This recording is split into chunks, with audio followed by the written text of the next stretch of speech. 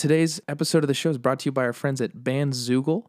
Bandzoogle is built by musicians for musicians. It's an all-in-one platform that makes it easy to build a beautiful website and EPK for your music. I would know I'm working on a site over at Bandzoogle as well right now, and it's really easy to make, and you can get everything up and running pretty quickly, from hosting a custom domain name. You got dozens of fully customizable design templates and tools to sell your music, and merch commission free, which we love to hear as musicians.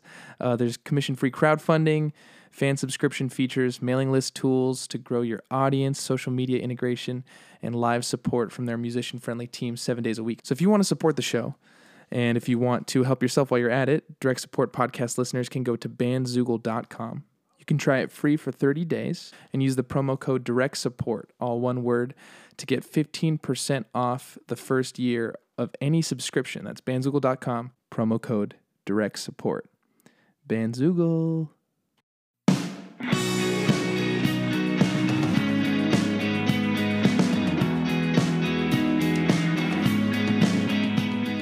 Hey, what's up? Welcome to Direct Support.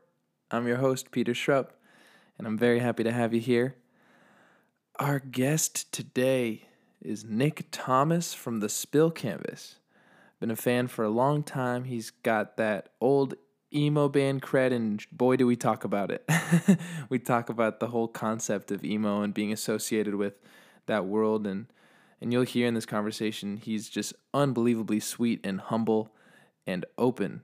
It's my favorite thing about him. It's my favorite thing about anybody. It's one of my favorite qualities, is just somebody who can be completely honest and forthright with their feelings, because we talk about a lot of things. We talk about drug addiction and mental health, and he doesn't shy away from anything. He faces it, and he seems to have a lot of growth in his life based around the fact that he doesn't like to hide those kind of things, and I just admire that so much, because the Spill Canvas has been around a lot longer than, say, Arms Akimbo, so I just had so much to learn from our conversation, and I really feel like he's a great mentor to turn to, and a super unbelievable, flattering cheerleader for myself and the rest of my band. But yeah, what else is up? Did you listen to the bonus episode? It's out. I put it out on Friday. I thought it'd be a fun new thing that I hadn't done before to get you guys some more content around our single Alenda that we just put out. And I forgot my favorite story. I can't believe it. After the whole thing, I forgot to put in the story. I must have cut it at some point. So I'll tell you now that me and Chris talked a little bit about how we had practice, and I didn't have the solos written yet. I was just kind of like the equivalent of button mashing on a guitar. And then I came up with the solo like melodies kind of while I was driving in my car across LA. So I pulled over at a gas station, filled up my tank, pulled my guitar out of the case in the trunk, and I sat in the back of my car and voice memoed like these solos that I had written, just singing like steering wheel karaoke. I like figured out how to play them on guitar and voice memoed them, and then that night at practice I was able to pull them out and play them. Anyway, now it's there. It's immortalized, so I have it somewhere. But back to today's episode. I don't think I have anything else to say. I want to say thanks to everybody who's been supporting and sharing the podcast. Please keep doing that. It really, really helps. Writing those reviews on Apple Music helps. Doing those 5-star reviews on Apple Music helps. And just sharing it means so, so much to me. And hopefully I can keep doing this and keep bringing some guests that make you guys happy. Also, I think it's relevant to mention this is the first Zoom episode I did. It's post-quarantine.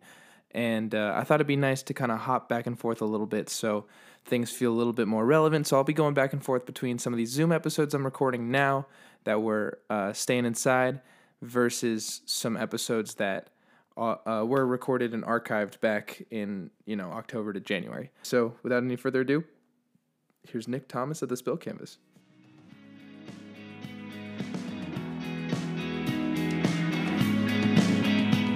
Oh, good. Thank God. Dude. I'm shocked. This is my first one of these. I haven't done it like this yet. Have you done any episodes yet? Yeah, I have a bunch recorded that I did. Like, I started doing this way before and just kept stopping every time because we would like leave for tour and stuff. Yeah. So you got to jump on working out that like talking muscle. That Yeah, it feels really different, like it, already doing this versus like in my room. I was just doing them in my room and having my friends come over, you know? yeah. See, that sounds. I mean, so we started because of the quarantine, and we do like a full band thing, and it gets kind of like there's just like four dudes, and That's why I was like, I don't know, man. yeah. I felt bad that you thought that because I was like, I do not like Dude, I totally misread it, and I immediately jumped to that conclusion, and I was like, oh, I totally just misread his text. But yeah, dude, it's because like I ramble so much, and then it's just me rambling, and then I can't help it. It's just I can't help it. And that's right for the medium. yeah, I have so much to say. No, it's like I can't help it, and then they just like try to talk to get their words in, and so I feel awful. Just it's a mess. Already listening and editing the episodes that I've done, I'm finding that I'm doing my best to not talk over someone. Yeah. What that ends up being is a lot of me listening to them and then going, right. That's what I did. That's exactly it, dude. That's like, I mean, I did that the first. I have to do that because like I want to acknowledge what they're saying, but I don't need to say that. I don't need to say, right. I can do what you're doing, which is nodding, but it's hard not to say anything. Yeah, I'm training myself to nod. I'm working on that. I mean, there's an art to it for sure. How does this mic sound? All right, then. The mic sounds great. Yeah. I don't know if this would change. That's a high pass filter. Does that change things? Yeah, actually, that sounds better. Does it? I don't know if it's I love that you requested that, by the way, or like help me with that. At least not requested, but help me with that because yeah, man, that's like my favorite record that we put out. I mean, since our new one. So I really like it, dude. Gestalt is what it's called, right? Gestalt, yeah, dude, that's so cool. That's weird because I love your band so much, and to hear it's funny. It's like a fan moment. It's really well, that's the thing is like there's what's your favorite deep cut of yours? It sounds like it might be off that album. It's definitely off that album. I mean, there's like some that are super like personal, like like To Chicago or whatever. Like the Heroin song. Yeah. Like obviously pretty personal, like song. And then but that doesn't necessarily mean my favorite. I think like there's a song called The Meds or Meds. Yeah, Meds. On Gestalt. And that one was always like a sleeper, like favorite of mine. Right.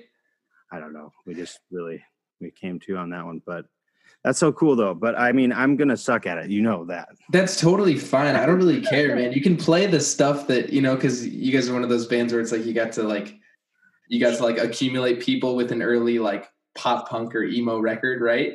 Yeah. That affords you the opportunity to like work on stuff that like you're, really proud of, and sometimes that'll hit, and sometimes people want to hear the old stuff, and I totally get that relationship, Yeah, I'm scared, like, because we had before. Oh, I don't want to like spoil it this time for the episode, but we were just waiting to put out a record because we've been working on this record for like a year. So whatever, I'll save it for the podcast. We can talk about it if you want, but we're talking about it now, dude. I don't mind. Okay. Like we self-funded it, with merch store money, and like we just scrapped it together. We just didn't have any label interest because we didn't have demos, and we were like, well, we don't live in the same state. We're like spread out, so we can't really write together. I want to get in a room with them, and I could write all day, but it's only going to be so much, Yeah, and it also is it's a completely different thing. Like you write and then you bring it to people and it changes completely, or you write and it's yours and you just have no idea if it even should be in this project. Dude, like exactly that. I mean, I had to get in a room with them, so we worked it out. We got in this amazing deal. Our manager worked out for us to stay and live at the studio in like the woods of Pennsylvania. got this record done, but like right before the quarantine COVID stuff hit, we were like talking, I mean, a little bit with, I mean, the only label that was interested. Mm-hmm. Our lawyer was like, this is kind of a shitty deal, but it's the only one you got, or you release it independent. And I just didn't want to do it independent because we don't have the money for it, to do it properly the way we should. And like, but now everything, so we've been sitting on the record over a year, and then this hit, and it was, I mean, I know it's like everyone's going through far worse things than this, but I was ignoring, my own personal situation, for a while, or I mean, during the beginning of the quarantine, but now it's like, oh shit, our industry is like fucked, I know. It's I feel the same way, and we've never done anything that's not independent. We don't even know what like a proper like label release even looks like, really, because we've managed to do it ourselves, but it's also because we're scared, dude. Like, we're terrified to trust anybody. You don't know if it's any better. It's very true. Like, and that's also something that I've been trying to take into account, because when we were on a label, it was the internet was just coming out. Like, we were signed to Warner Brothers when there was no Instagram. Well, like, yeah, it's just like MySpace, and like you would maybe, support your dates on your website, but social media wasn't like a part of the culture then. So, and I just don't know. Yeah, things are just so different. I think we are going the independent route though. Mm-hmm. But yeah, so I mean, I don't know why I started talking about that. But no, I feel like we already have a bunch of irons in the fire. I think we're just excited. I feel like there's a kindred spirit thing happening. I don't want to. I'm trying to just view you as like a podcaster. but I'm honestly like, you came, man, I don't know. Your stuff is just awesome. You guys came up on my new music Apple playlist. Mm-hmm. And I like will rarely listen like through, like if I don't see anything that I kind of know or I've heard of, I kind of skip it. But every once in a while I'll just listen to the whole thing, the whole playlist, like just skip through if I'm like, no. Right, same. Just see if they hit my algorithm like any close to what I like. And it was Paycheck that came on, and it was just like, it slowly like reeled me in, and I was like, or no, it wasn't Paycheck. It was a Pitchfork. Mm-hmm. And I was like, it was Pitchfork, because I remembered the line. I was being so intrigued by the lyric about the Pitchfork, being beginning a review on Pitchfork, like, yeah, lyric about that. I was like, that's so genius. Like, it's such a like satire. I mean, I don't know what your intent was or whatever, but like the intent was, but just it's like the satirical look at like, it's a tongue-in-cheek like line kind of too. But just that song got me in, and then I heard Paycheck next, and I was like, oh, this is cool. And dude, I'm not gonna lie, I didn't know you guys both sang until I got to the show. Most people don't, dude. So Pitchfork is Chris's. Like, I can't even tell you the intent, Like, I don't understand. Like, it doesn't come off that way, really, because it sounds like your high voice. You're like, yeah, like, bring out the door. That sounds like, so Chris, that sounds like his just like, his like pushed vocal. Right. Sounds like he's pushing more for the dynamic or whatever. It just sounds like the same singer. It blew me away. I was like, wait, what? I didn't know. Dude, this is very flattering. This makes me feel lovely, by the way. I'm supposed to be interviewing you. Dude, whatever, man. And so then I went through your whole I was like, I downloaded everything. I was like, well, these guys are just like independent. What is going on? And I downloaded all the little singles, and I think by far and then I got, I went far, all you have on Apple, got all of it, but I really loved Miscommunication. I was like, this is like ridiculous how this band was not, this is like such amazing songwriting. It's really, really tasteful, and like it was well placed. And just perfect like melody choices and stuff. Like I hadn't been that excited about a band in a while. Jake, that's ridiculous, man. That means so much. Serious, you know it. All right, play the song. I'm gonna make you play the song now. After that. Yeah, sure. Fuck. I'm gonna forget it.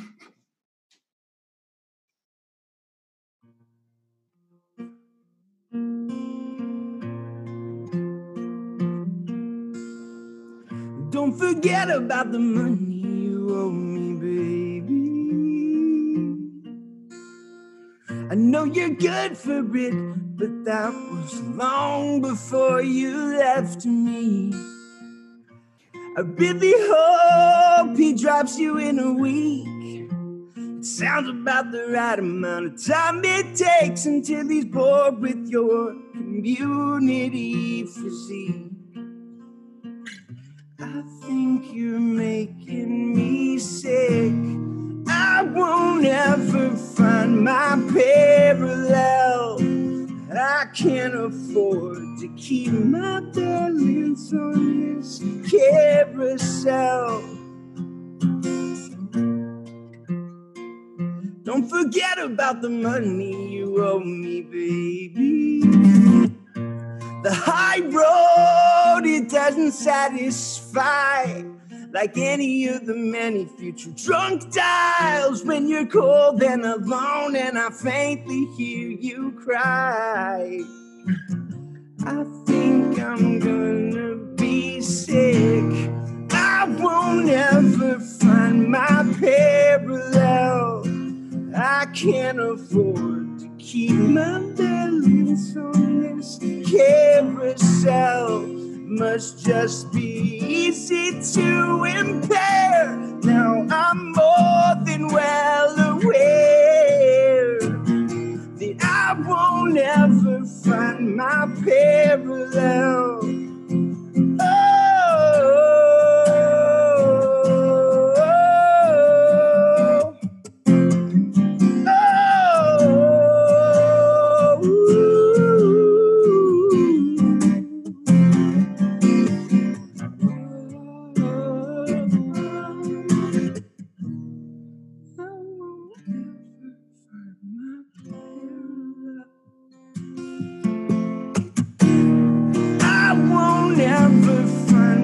Parallel. I can't afford to keep my balance on your carousel. Must just be easy to impair. Now I'm more than well aware that I won't ever find my parallel. Don't forget about the money you owe me, baby.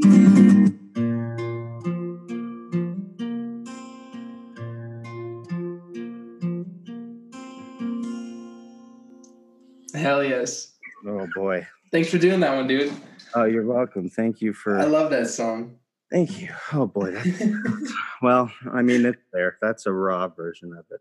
No, that was great. I feel like you're all stressed out because I like when you have to go backwards and like play the songs, it's probably the ones everybody's asking for all the time, right?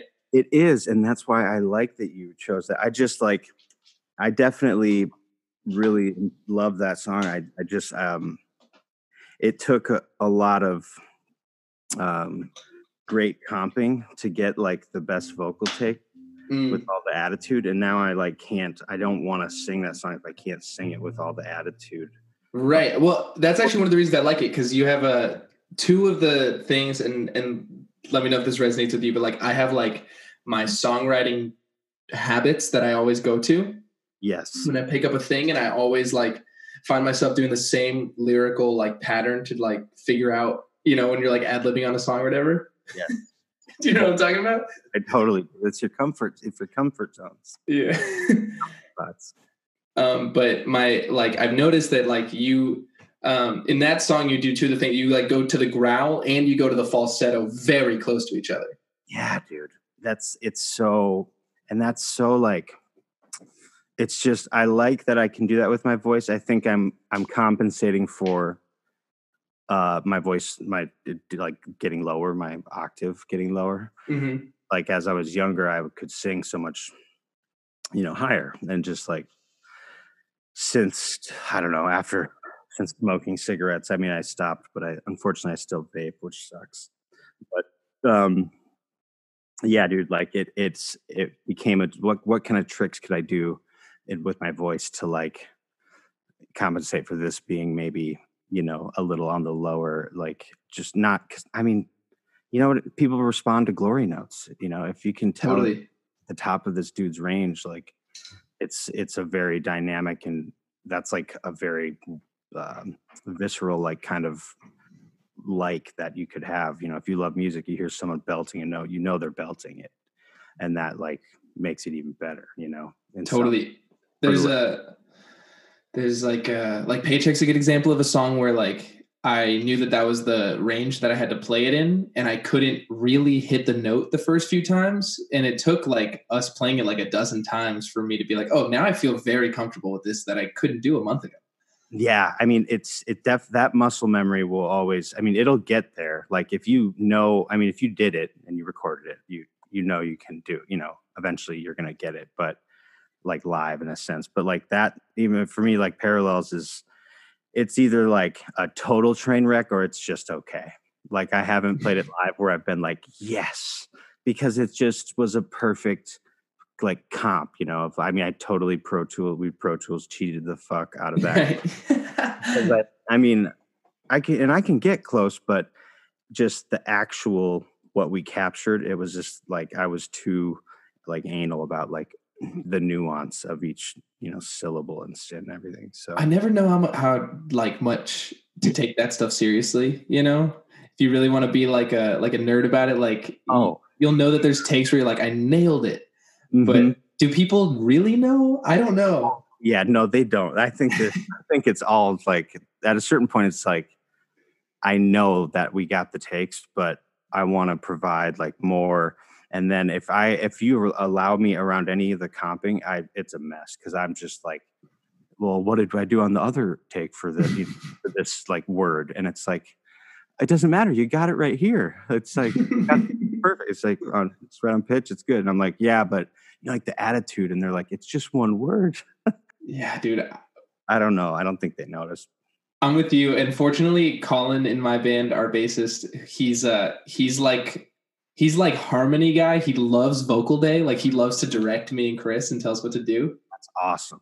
Yeah. So I have somebody in my corner. I wish I had one of them. I do have. I mean, they're all there, but they don't. Not as much like that. Which I would love. Like, yeah, I just sent you our 2 new singles, and the one that I sing on. It's what maybe we're like the most lax on it in terms of like my performance, but there's moments where I'm like really proud of an attitude. Like the second verse, I don't know. I'll send you time code or something because it felt like an attitude thing. No, I love that. By the way, I didn't listen to him yet because I wanted because it was 5 minutes ago. Yeah. And I was getting like my marriage was crumbling because I asked my wife to move just out of the room, not move like away. Yeah, no, it's like dude, like I'm so stoked, and I love like that, and I don't mean to like go off topic, but just I don't think it is, but like your excitement about the new stuff, because like that's where I'm at, but we're just not to the release point yet, I guess, at this point. But yeah, it's just like that excitement and feeling like this is my best stuff. This is my favorite because we just did it and it's my best work that I've done. You know what I mean? Yeah, I think it's an interesting relationship because you want to express appreciation to anybody who comes out because they like your old stuff, and you really want them to understand this is what I'm the most proud of, and it is happening right now, Yeah. Like you're like, thank you so much. But also, like, if you like that, just hold on to your hats because you're going to freak. Like, I really appreciate it, but I don't want to play that 5-minute song because we didn't used to know how to cut songs. Yeah, dude. Oh my God. That's like, so I had a 10-year anniversary for my first record just last year, and we did a tour of it. And that meant playing like a lot. I couldn't bring myself to play the whole record because some of those songs are atrocious. Like, and like some people were bummed, and I was like, I'm so sorry. You know, I'm never gonna play that song. It's an awful song. One of them, I mean, I was 18. One of the songs has like just a flubbed note that we just left in there. It's like a flubbed end note of a riff, and I dropped a pick. You can tell, and I'm just like, we just left that on the record. I mean, it's just an awful song anyway, and it's not like you don't appreciate the support, because it means it's more than just your song. It's like their song, because they, as a listener, you know, have a certain ownership too. It's just, I don't have to agree with that ownership of the music. So I think that's a really good way to look at it. You know, it at a certain point they have a closer relationship to you, even though at one point that was the most important song in your world. You know? Yeah, of course, which is so weird too. It just makes it all the weirder, because I'm like, yeah, I know that was me. That is where that came from, but it's also not, because I'm that was like, you know, over 10 years ago. Well, I feel that way. We had 420 2015. That was the beginning of our band, and it wasn't. Yes, it was. And we put out our first EP, which is like not really online anymore. It's on Bandcamp, and who's that? Is that? It's called Vignettes, and it's not on Spotify. It's not on Apple Music. It's on Bandcamp. Oh, yeah. And I might have even dove that deep. And really? It's 5 songs that I had written before we were even a band, and it was Chris's senior thesis project for his like major. And so he recorded me, and then Colin was my drummer, Matt was Chris's drummer, and we like put a super group for nobody, you know? That's so, it's like perfect. And by the way, when I read your bio or whatever, I was looking at you guys, and I was like, they're independent, so they got to be recording this themselves. And I got so jealous, because like I'm just now, after 15 years, I'm just now, since Christmas, have gotten like a little Apollo duo, and like got like mics, and tried to start like really understanding some home recording, because I just should, you know. Yeah. And I'm you guys, I'm so jealous that you can. No. You don't have to be, because that EP was ours. That EP we did by ourselves, but we took it down because the audio wasn't good enough, and we actually worked with our buddy Steven Gomez. But you still know what you went to school. If you went to school for it, we do know how to do it. But like I'm envious in like I want to be that kind of way. No, I know, I do too, but I'm really not that guy. I don't have the brain for it. Like it wasn't that hard to get our degree, to be honest. And like Chris is a better engineer. Matt's a good engineer. I really just like to write. I just like to write and voice memo stuff. Yeah. That's awesome to hear, because like that's, I'm trying, like, I'm also trying to get better at this, to get better at songwriting, so that I could maybe be like a co-writer or like a ghostwriter for other people, you know? Right. Like, totally. I don't know how pop I could get, but you know, like we released this song on Bandcamp a week ago called Mercy, and it was like a quarantine song that I wrote, and just, it was one of those programmed things, you know. And then my buddy, our keyboard and lap steel player, Jeff, he's in LA, and I sent the track to him. He like laid all these layers on it and made it amazing. And it was about quarantine. I didn't think I could write one about it, but it just came out really naturally, and I was super proud of it. But it's we released it under the Spill Canvas, but the other guys unfortunately weren't able to get on anything, because it was just a home track, you know. You guys are all separate too. Yeah. Yeah. I mean, like, no one really, I just programmed all the shit. It was way easier. But that song was like a pop tune. It doesn't quite sound anything like the new record per se, but the writing style is like, that's kind of something I'm trying to like build up, is like just writing all of these musical ideas, like 30 seconds to a minute of a pop type tune or something, you know. Like, I just want to have a fallback plan, because I feel like I'm at either the precipice or another peak. of my musical career. And as far as being in the band, it'll either go one way or it'll start to slowly die down, unfortunately. But we're just old. We had a good run, and you're at the beginning. I mean, seemingly anyway. Seemingly, yeah. I mean, you guys have been doing it for a long time, but also you have been through like a ton of. It seems like you've been through like a lot of band members, right, and a lot of lineups and a lot of. Yeah, it's definitely a few. I mean, more. Yeah, more than I would have liked. I always hated the revolving door because it was hard for me to like connect to the band then. I mean, that's like a tougher identity if you're like already not sure, what's going to be for the project. And if you're trying to write for pop stuff, you need people to work through it with you. Exactly. And like Saves the Day. I love that band so much. It's one of my favorite bands, but it's just Save the Day. It's just him. And he just tells everybody, I mean, not tells everyone, but he just is like, he's very particular. And so it kind of, the other people's flavor doesn't quite stick out as much. But to me, I bring just a nugget of an idea to spill. And like, I need those guys to like, let's all bloom, like let it bloom together, or 100%. That's where you get some of the best stuff. But yeah, we've had a lot of changes with the members, and unfortunately, the most notable one was the recent and most recent one was our drummer and guitar player. They were like in for, I don't know, 10 years or something. Mm-hmm. And then they decided they didn't want to do it.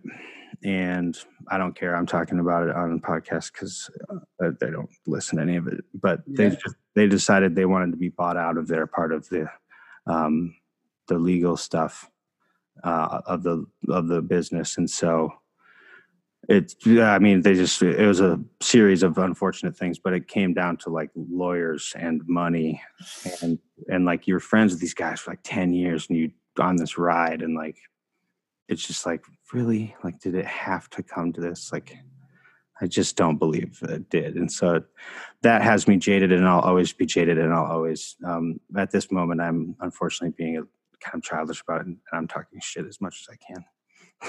Dude, I think it's okay. And also, like, if you don't want us, it's like we can cut certain stuff. No, out. you can leave it. I'm not talking shit. I'm just saying it sucks. It's really painful. Yeah, I mean, you don't sound childish. You sound hurt to me, and it sounds like this stuff's hard, dude. We like cohabitate so much, and like creative licenses is something that you want to be something that's everybody's, and at certain moments people feel like things are more theirs than it might be, and vice versa. And and it just sucks because that stuff can fester. It's really hard when you're like, this is my job, and then I mean, in some sense, the smart thing to do is to make your band a business, and when you do that, there's all this legality that's coming into your once just, I'm doing this for fun and for me, writing music, playing with my friends in front of, people that love the music or that might like it, like that essence is so tough it's so, sensitive to like the volatile nature of like legality, like jargon, you know what I mean? Yeah, totally. You inject like, because it's so like the language is ridiculous. It's like, what are you saying in this like 18-page document? It's purposefully, super confusing. Yeah, it's like, what a weird thing we did as humans. Like, and let's just talk in circles so that eventually, it's just ridiculous how we do it. And by the way, it's so expensive. Dude, like getting paid per syllable. Yeah, and I mean, it's, I don't know, the whole thing. I'm not bringing it down, and I don't mean to, I'm not sulking in that in any way. I got out my frustration in the new record songs. Mm-hmm. There's which is what music is there for, is to write it out, Yeah, I'm actually really curious because the new record. So supposedly the new record was like gonna come out around this time, right? It was supposed. No, not really. Not really. I'd say, originally, yeah, like while we were tracking it, right. And then we got done tracking all of the instruments, and we hadn't done a single thing vocally, and it had already been a month. But that was the thing. We hadn't written anything. So for the first week, like we wrote a week in like 2 days, we wrote the whole record, which is 10 songs. So like, and we hadn't played together. That's crazy. Yeah. That's so good. It was 2 new members, a new drum. I mean, we played together on the like old stuff, but never like in a writing sense. So I had no idea what it would be like to write with our new guitar player and our new drummer. And it was hard at times, but we hit a stride because we just had to. We were like, well, we got to. We only had the studio for this long. And I didn't think it was possible, and it wasn't. So we worked up a little bit more money so I could come back and do vocals. But at the time, we had thought, this is going to be great. We have so many contacts that we can reach out to that'll love it. Hopefully we can see what a label has to offer before, deciding what to do with it. And that turned into a long time of like mixing, just going back and forth, mix notes, and like just tours that would got in the way. But really it was just like, we expected more people to be down on the label front, but there was a lot of, because of our past with Warner Brothers, a lot of the people, like there's a lot of labels under Warner Brothers now. And I'm trying to stay positive and not think it's because the record sucks, but because I know it doesn't. It can't. Yeah, it really doesn't. Even if it did, and there's one good song off of it with at least an established history, a label, like you got to think a label would be down out there. So, there's just a lot of unfortunate, like we just don't have we love this, but we can't help because of the old relationship when you're on Sire. I was like, yeah, but that was, I don't know. I don't know if I even need that help though, to begin with.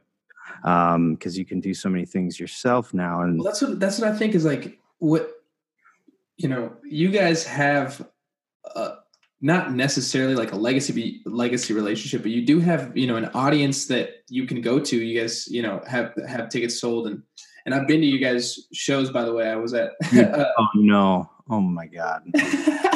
No, okay.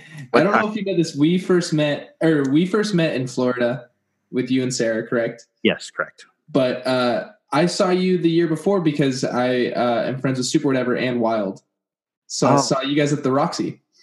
Oh, we did okay. We always do okay at the Roxy. That's so relieving. Okay. All right. That's cool. Oh, wow. That was an awesome tour. Super It was a great show. Took off after that. They really did, huh? Yeah, man. I'm happy for them. It turned a different sound entirely, though.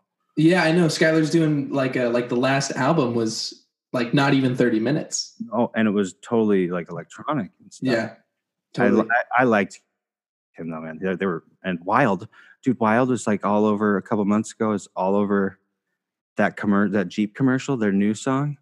Oh, really? Yeah, and I was like, oh God, they got a Jeep placement, and I was, dude, that's insane. I texted the West, and I was like, dude, congratulations! Like it's like perfect for the commercial too, and I'm so happy for them. They're like the most placeable band in the world. Very placeable. Like they were just, and they're so sweet, and like that kind of world, like of writing a tune like that would be placed, or like writing that music. That's kind of what I want to also do, like on the side, like if I could. I don't know if I could, but I want to try because I'm not doing anything else other than music for a job. So. Yeah, well, I kind of just fell into a thing like that. I don't know what will come of it. Tell me. But yeah, so I was telling you, Steven, who produces all the music that we have online. Sure. Besides what we did as Chris's senior thesis. So Steven, do you remember the Somerset? I do. It's those guys. Okay. So the bassist and guitarist are brothers, John and Steven, and they do that. They do like the pop writing, cool. And Steven's a really good producer and John's a really good writer. And so we're working on stuff where we're just doing like FaceTime sessions like this, basically. Really? Oh, and cool. And I'm sending them like, just a like 80 takes of me, and I'm just singing, and I'm also playing banjo because it's kind of like that, pop the pop like folk. Pop folk, yeah, like the stomp, clap, hey, hey. Oh, Exactly right. that's awesome. Oh, I love that. Yeah, and so it's just a fun thing, and it looks like it's not a world that I'm familiar with, but they are. So I'm letting them guide. It's a crazy different thing. That's amazing. Well, I mean, I will. I'm not ashamed to make you feel obligated to ask on my behalf if there's any room for another writing brain. I'm awful at like networking, so I'm taking every opportunity I can get. Right. Like our old guitar player that we had for a while, when we first came back, he was with us 3 years. He's now in Panic at the Disco. Oh wow! He got the call to like. Call. Like they were like, we heard a lot of great things about you. You don't have to audition. We just want to hang and see if you're a good hang. And he was like, are you serious? And like like his whole life like changed. I mean, we couldn't let him. I was like, dude, go do that. Why you have to? Yeah. I mean, he's a way too talented of a guitar player to just be playing our stuff because he was shredding. And but so he like went and so I'm bugging him every day, like, hey, we got any writer budgets like in LA? Like, what are you doing now that you're like fucking, you hit it, like hook me up, dude. And it's pretty other than that, we just got our keyboard player, Jeff. He's out in LA and he scores film, but I'm definitely not gonna be able to do that. No, that's a whole different beast. I'm not that good, but so it's just like a collection of people, and you're writing for a purpose, like for the purpose of trying to get placements. Yeah. Okay. That's so cool. But they want, because basically they've done this before with a different singer, and that became a band. So their band Twin XL is doing really well now. Okay, maybe. Yeah. No, but that's awesome. Still, that's. And so it just feels like I'm kind of letting them take the reins because I really don't know, but that world, yeah. But they're really good at it. It's funny because they're brothers, so they have like a really good working relationship. Steven feels very technical, and John feels he's like really good at melody. And I just love that stuff. It's such a world I want to get into more and understand more. Because isn't the dream just like, I can do my creative thing? Yes. And I can also feel comfortable, right? Yeah. Like I'll pay the bill. Like I'm not looking to live like lavishly. I never intended on that. I literally just wanted to be able to survive while playing music in a comfortable way. When I don't mean comfortable like Tesla way, but like cushy.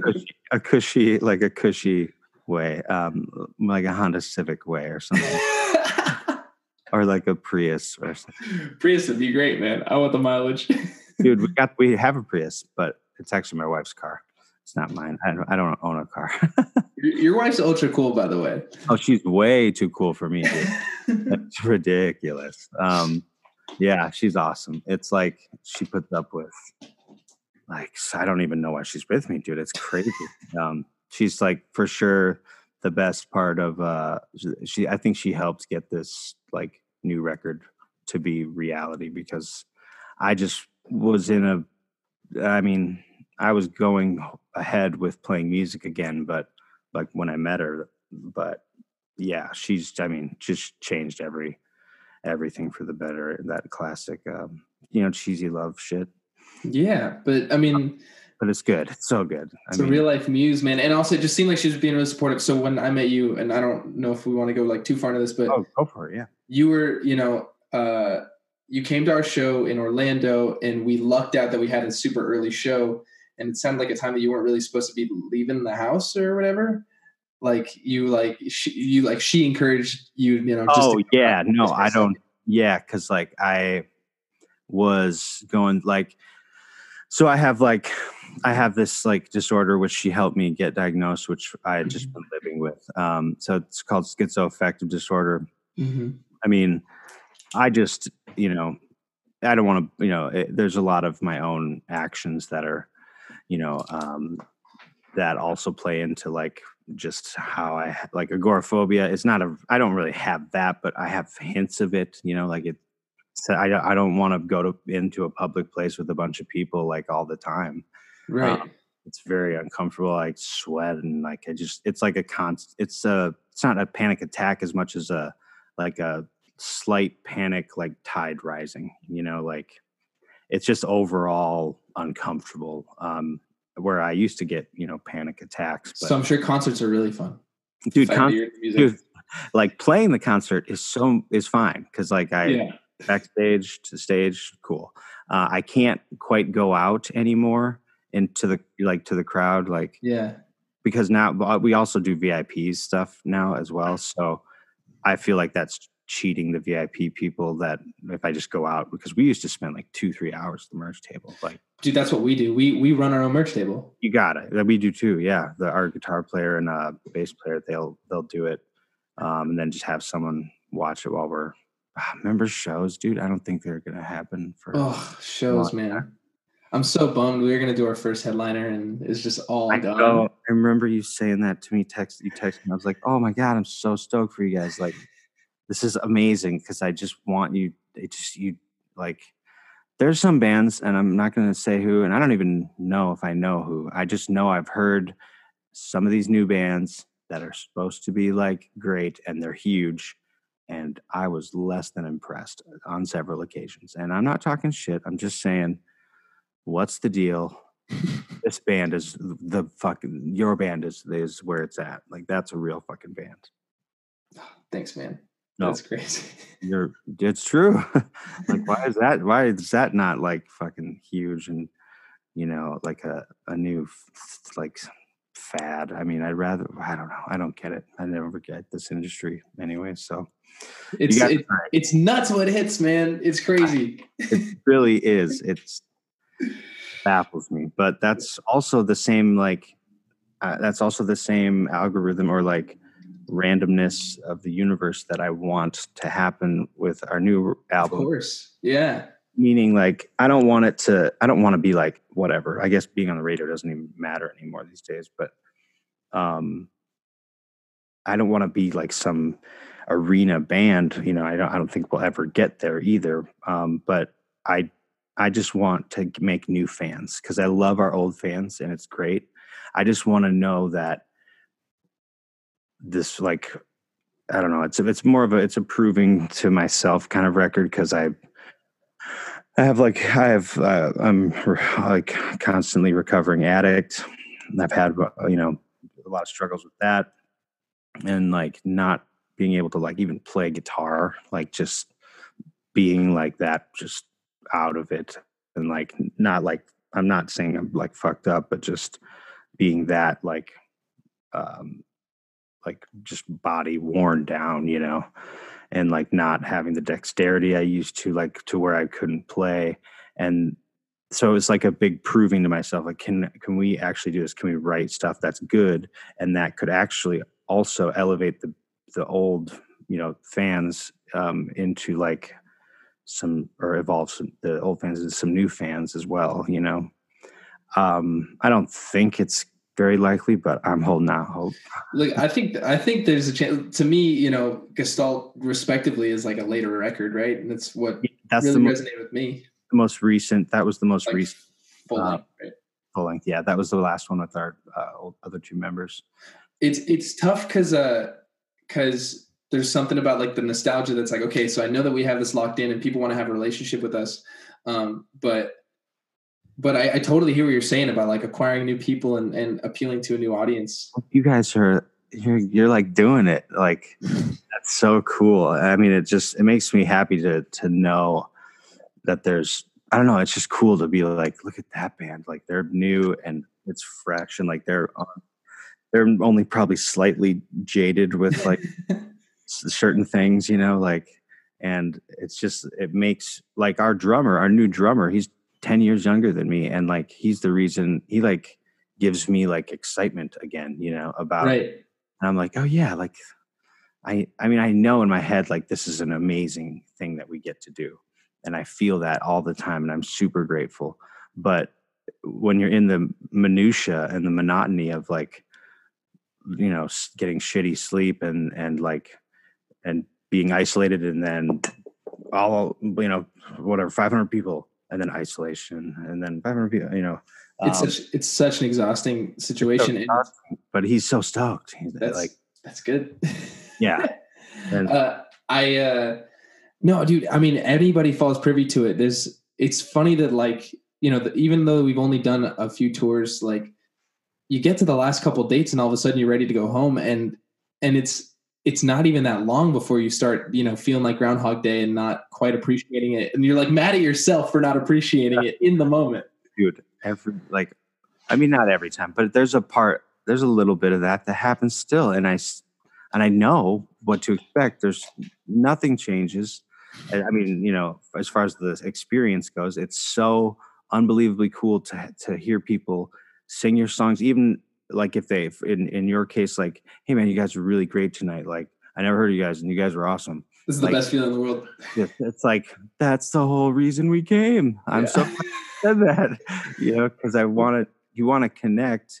You don't want to, it's not like, that doesn't mean like, I don't care about being cool. I want to like write something that helps me in that moment with whatever, and like reflects upon my creative need to like get it out. And then I want it to be able to be this like vessel through which someone else, like a listener, music lover, or another musician, it doesn't matter, like, can like appreciate and connect to in their own way, whether it's, super deep about the lyrics, or it's just this makes them feel good, or it came on during a time, they heard it during a time in their life that is special to them, or, maybe bad for them, but either way they connect with it. Like, I just want it mass connection. Well, what really connects to me is lyrically, and also the way you carry yourself. You're always so open, super honest and transparent. Even the fact that you're like open, like talking about mental health and with addiction and recovery. Yeah, I got a double whammy going on. Yeah, but it's a lot to feel less alone from, and that's, I think, what people appreciate. There isn't a price you can put on that in the art. It's really important. Yeah, and that I could not agree more. I recently, like last year, I had an incident where I ended up, it was just awful. I relapsed and I bought what I thought was heroin. I OD'd on fentanyl. When I was doing heroin, fentanyl wasn't a thing. So I was just old, dog out of his league. Didn't know what was going up with these new kids, these new junkies. What are they up to? And I don't mean to, I know that's rough. I have to laugh about it because it's heavy, dude. It's heavy. It's super heavy. But also, if you go to a meeting at any point in your life, to NA or AA, there's a lot of awful stories being told in groups, and there's a lot of laughter because of those stories being told. And it's like people laughing at it. At least those are the meetings I've been to, and helped me, get clean, because it's just too much to let it be like this sobering reality, because that reality is 24/7. So I'm like, at any point in the day, you could there's a moment where you could ask me and I would be like, oh, okay, I'll do those drugs, sure. You know what I mean? Like, it's just how I will always be until maybe it'll get better when I'm like, if I make it to like 70 or something, but I don't know how long I'm gonna last, but it's like, anyway, so I went through this OD situation, and it was just awful. And I've almost died, and I had never OD'd before. And I was 6 years clean prior to that. And like, it was just shocking. And I posted about it on Instagram, because I don't care like what, people think of me, because there's a certain, I want them to not think I'm a mean or cruel person. I want them to see me for like at least a decent person, but it's like, other than that, I can't, because of being like the lead singer, if I care what they think, there's so many people that even if your band is huge and amazing, there's so many people that hate your band. It just, or not hate it, but just don't like it, and have something to say about how you look or like how you sing or whatever. So I just instantly have had to shut that part off and like not care. And so in the instance of this OD, I not caring was kind of a good thing because I was just, you have to be open when you're going to like a rehab facility or treatment and all that shit. Cause it's like, I mean, the issue is that you're sweeping shit under the rug and you're escaping via, alcohol or drugs or whatever your vice is. And like the plan or the solution is to just be as honest as you can. And so I was hoping to like be helpful to other, addicts that might be out there, people that are going through stuff, that people that live or love addicts, or family members that are addicts or alcoholics as well. And it was, it was hard to know if I should, but Sarah kind of helped me, and she's like, yeah, I think you definitely should. And I talked with the guys about it, and I was like, do I post this? This is going to be helpful. And, I mean, yeah, well, I mean, I saw it and it touched me, and I'm not an addict, and I'm fortunate to not have to deal with those kind of things. I do have a lot of alcoholism in my family. So I've had to deal with a lot of so I don't do anything. I'm completely sober. So not even a little sip. That's awesome, dude. Yeah. That's amazing. But it's because I know that I'm like such an addictive type of person that I just never let myself touch it. Right. Dude, that's the best thing you could have done. It's that first, little bit that can, that's the catalyst for the slippery slope, as they say. But what I saw in that, and it was honestly really touching and really beautiful that you were that open with it. And I totally hear what you're saying. Like what you care about in the other people, it's like, I want people to think I'm a good person, but I don't care if they know what my downfalls are. I feel like that's like so generations ago to have shame about like what your secrets are. Right. Yeah, dude, it is. Cause it's like, oh, we're all messed up and like we all got it. Like it's over. Just it's so much more it feels so much easier to live, and also it feels easier to deal with these issues that are if they're just out in the open. Like, yeah, then I don't feel shame that I have these things. But there are people that there is a stigma still around this, and like which I understand, because a stigma or a stereotype is generated from there's some type of truth in it, or on average kind of thing. And I know that sounds, I don't know if that sounds bad or not, but they exist for a reason. Yeah. And that's not to say that that they should be used, or it's not to justify their use, but like I get why people are going to feel a certain way about it. But at this point, like especially addiction, it's like, so I know like a lot of people don't, they call it a disease by and large. As far as I know, they still do.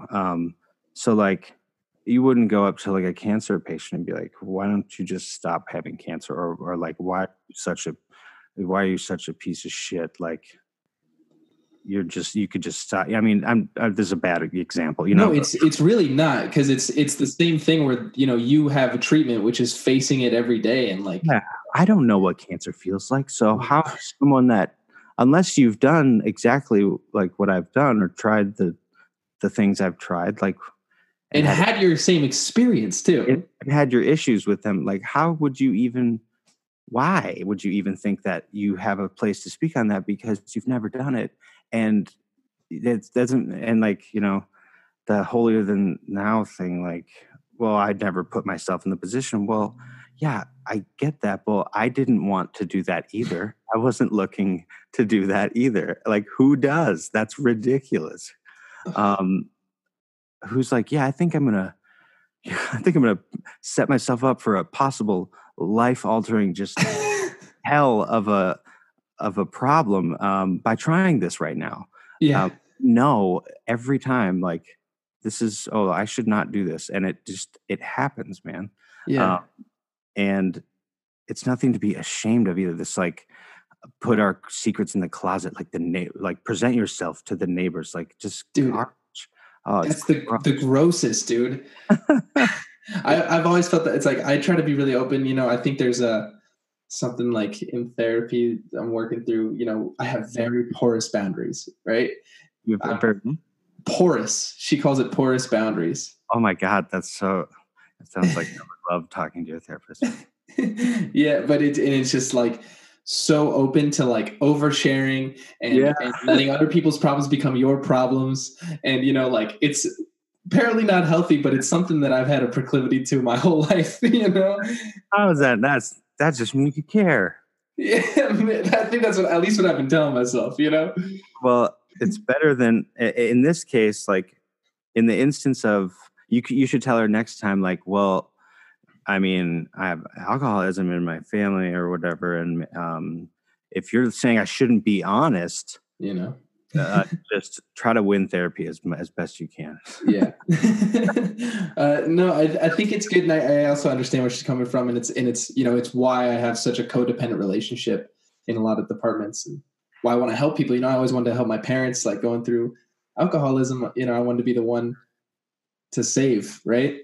I mean, yeah, dude, I don't know that feeling, but I've seen that person and I know that role all too well. I don't know how they feel ever, and I can't say that I do, and because I never will. But I see the pain, and like the despair and kind of the hope also the joy. I mean, I just see how deeply that kind of stuff can affect the other people, your loved ones, so. But that's interesting that I love that you go to therapy too. So do I. I talk about aliens and well, from the very little of your Hive podcast that I heard you guys were already talking conspiracies off the top. It was, well, because I mean, I can't help it, man. Like, my whole thing is like, why are we here? And I know that sounds like whatever. And you're already speaking my language. Don't worry about it. why is we as humans, why are we here? How come we think we know everything when just 100 years ago it was horse and buggy, and now look at what we're doing? Like, if you have a computer in your phone with everything on it, or in your a computer in your pocket rather, with like all the world's knowledge, like 10, 15, or 15 years ago, whatever, you wouldn't necessarily. Well, maybe you would have. No smartphones, but whatever. Like we're advancing so quickly, and it's like, I just am so bothered and constantly weighed down with wondering why we are here. And that evolves into a lot of like spiritual growth on my behalf. And it has evolved into a lot of songs. It's evolved into the main concept of the new record. But it's like, why would that not be the number one thing every day you wake up on your fucking mind, other, than it's just easy to get programmed into like, gotta do this, gotta pay my taxes, gotta, pay my bills, gotta pay my rent, when you're in there, it's so hard to break that cycle too. It's so hard because, I mean, I'm not saying don't be responsible, but also like take why can you not be responsible, as well as literally wonder the biggest question that should be on everyone's mind is, oh yeah, what is this? So today, if I'm going to ask you today, what is this to you today? I know it's different. For me, it's kind of a playground, and I like to think about it in different ways. But what is it for you today? Dude, today, well, I didn't remember that we were going to do the podcast until an hour before. That's and understandably so. An hour, like half an hour before you texted me. Yeah. So I was like, yeah, I'm glad I didn't get that text and be like, oh shit. Yeah, for sure. Because I even put it in my calendar. Didn't matter. And there's always that little nudge when you're like, I'm just going to send this text to make sure it's happening. I could tell it was that, and I appreciate it, because there has been many times when it just when I maybe was out, doing something. But luckily now Corona's got me And inside. I'm so guilty of doing the same on so many occasions. Oh, So. dude, I'm not. I mean, I'm flaky, but I don't mean to be ever. I'm so. I feel awful and dumb when I do it, but No, my intention is always like, I really want to do this thing and I want to be fully in the headspace to be present. So sometimes if I'm flaky, it's because I don't feel ready to take it on and I want to be for them. exactly, it will be. I'm not. It's out of. I don't know. It's out of like a little bit of like selfishly wanting it to be that other way, but also like I promise you, I'll be I'll be the best, most attentive version or whatever if I just like we reschedule. Yeah, totally. I'm finding myself being more and more restrictive with people, like turning down calls and then like calling that person back, like even if it's 10 minutes later, just to gather myself. And Dude, that's weird. Oh wow, I kind of might do that too a little bit. it's a new development for me, and it's, might be a little bit rude, but it's helping me. Yeah, and no, it's like you want to take control of Mhm. the reins. Like maybe not that it's a control rooted issue, but that you're like, no, no, not now. I don't. What are you calling me out of the blue? This is ridiculous. I'm like, let me just figure out where I'm sitting with talking to you first. Yeah, it's really just, and I'm back at my parents' house where there's like bad reception, so I even get the excuse like I need to be upstairs to take care of this. Gosh, so then you got it's a whole rigmarole you got to go. It is. That's funny. I mean, yeah, dude, that's like that question though. Like, what is this? Yes. Why is this? What are these like? And we have dogs, and we have there's, you know what I mean? Like, there's like, I know that's just one thing. There's many other things that come to mind when But we got dogs. you do, yeah. It's just like, this is so crazy and it's so overwhelming, but I love that feeling because it makes me feel like it just makes me question everything. And why would you not question everything to the fullest of the extent? Because we as humans, we are liars. We don't, some people don't intend to lie. A lot of people don't want to, but a lot of people do. And you gotta like, you can't believe everything you hear, but you also can't be some like the end is nigh, like nut with, with like pissing yourself on the street corner. Like, you know what I mean? Like, you gotta Yeah. hold your shit together. But I could see how those guys got that way, because they're like, if you go deep enough, I mean, obviously it's drugs and alcohol a lot of times, but, Mhm. or mental illness. But so this could be a little bit of my schizoaffective talking, but why would you not question that all the time until you were certain, which we never will be in our lifetime, I don't think. I'm hoping when you die, you figure something out, but like, why are we here? Like, what is this all? And like, I don't know.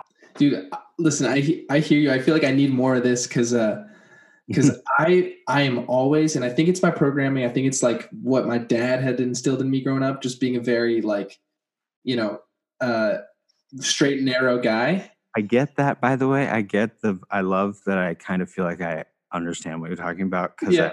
of your lyrics of Paycheck. Yeah. Like, oh yeah, no, I understand what you mean. Got it. I know you. Like, I know. Right. That's so funny. Yeah. Well, see, that's the thing is like, so I opening myself up to the idea of what is this is something that has, kind of been a learned thing that is a good exercise for me. I've always been such a, I'm straight edge. I'm sober. I really don't take risks. I try not to.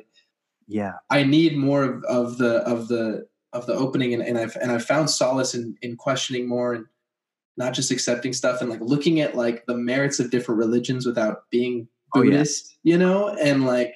Mm-hmm. That's a big one. I definitely went down that gamut. I still kind of do. It's not like I know, I can't remember, but it got me to read this book, just like the religions of the world. And like, I was like, maybe Taoism is like a great, and then but like, I just want to know about them because it's that thirst. I'm sorry, I didn't mean to interrupt you, but no, you didn't. It's that it's that desire to just, not take things at face value. And I think there's a balance, because you do need to be responsible, and you need to, I very much am the neurotic one. When we're on the road, I'm kind of the stress nut.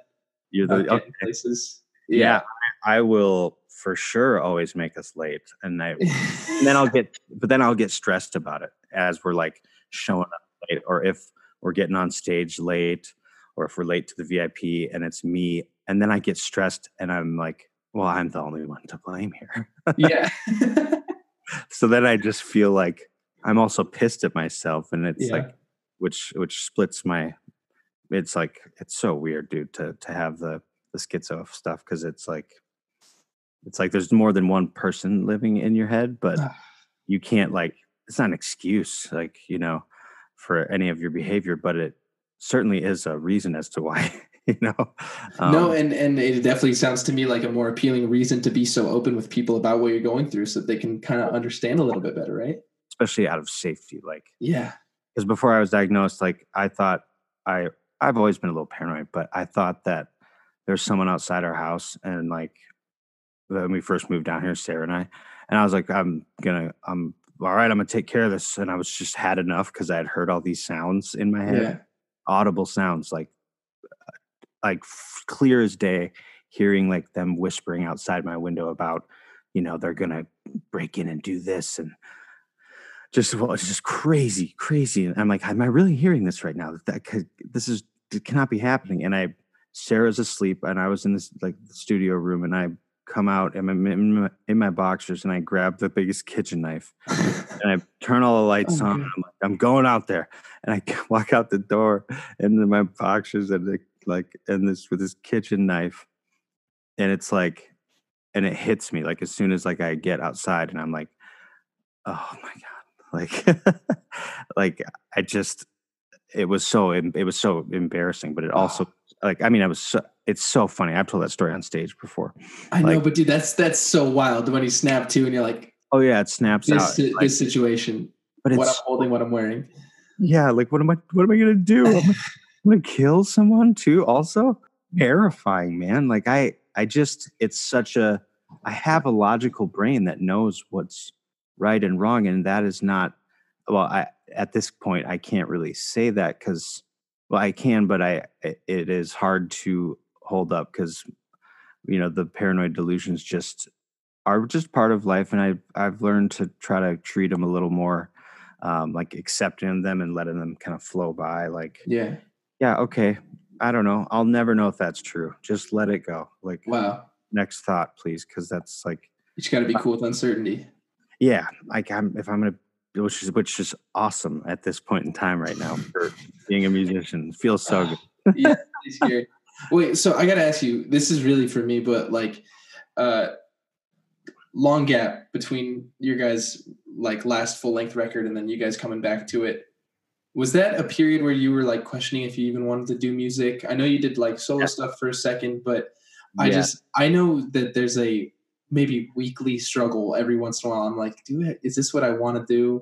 Is this really it? Like, am I good enough to do? Yeah, dude, all the time. That's one of my things is like, and you'd think I would just being in therapy, and I go to therapy as well with my wife, and getting on the right meds.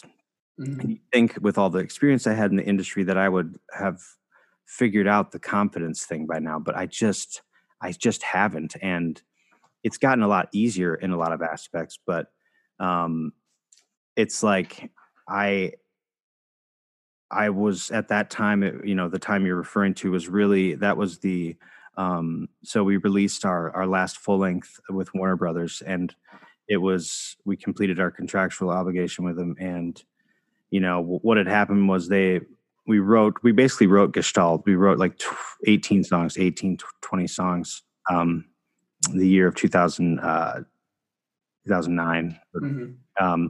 We just had our own house where like three of us lived together in Sioux Falls, South Dakota. And that's how we are, by the way. Three of us live together. Dude, I miss it. I miss it so much. Cause then it's like, I know that right at this point in my life, obviously I'm married, and I would, mm-hmm.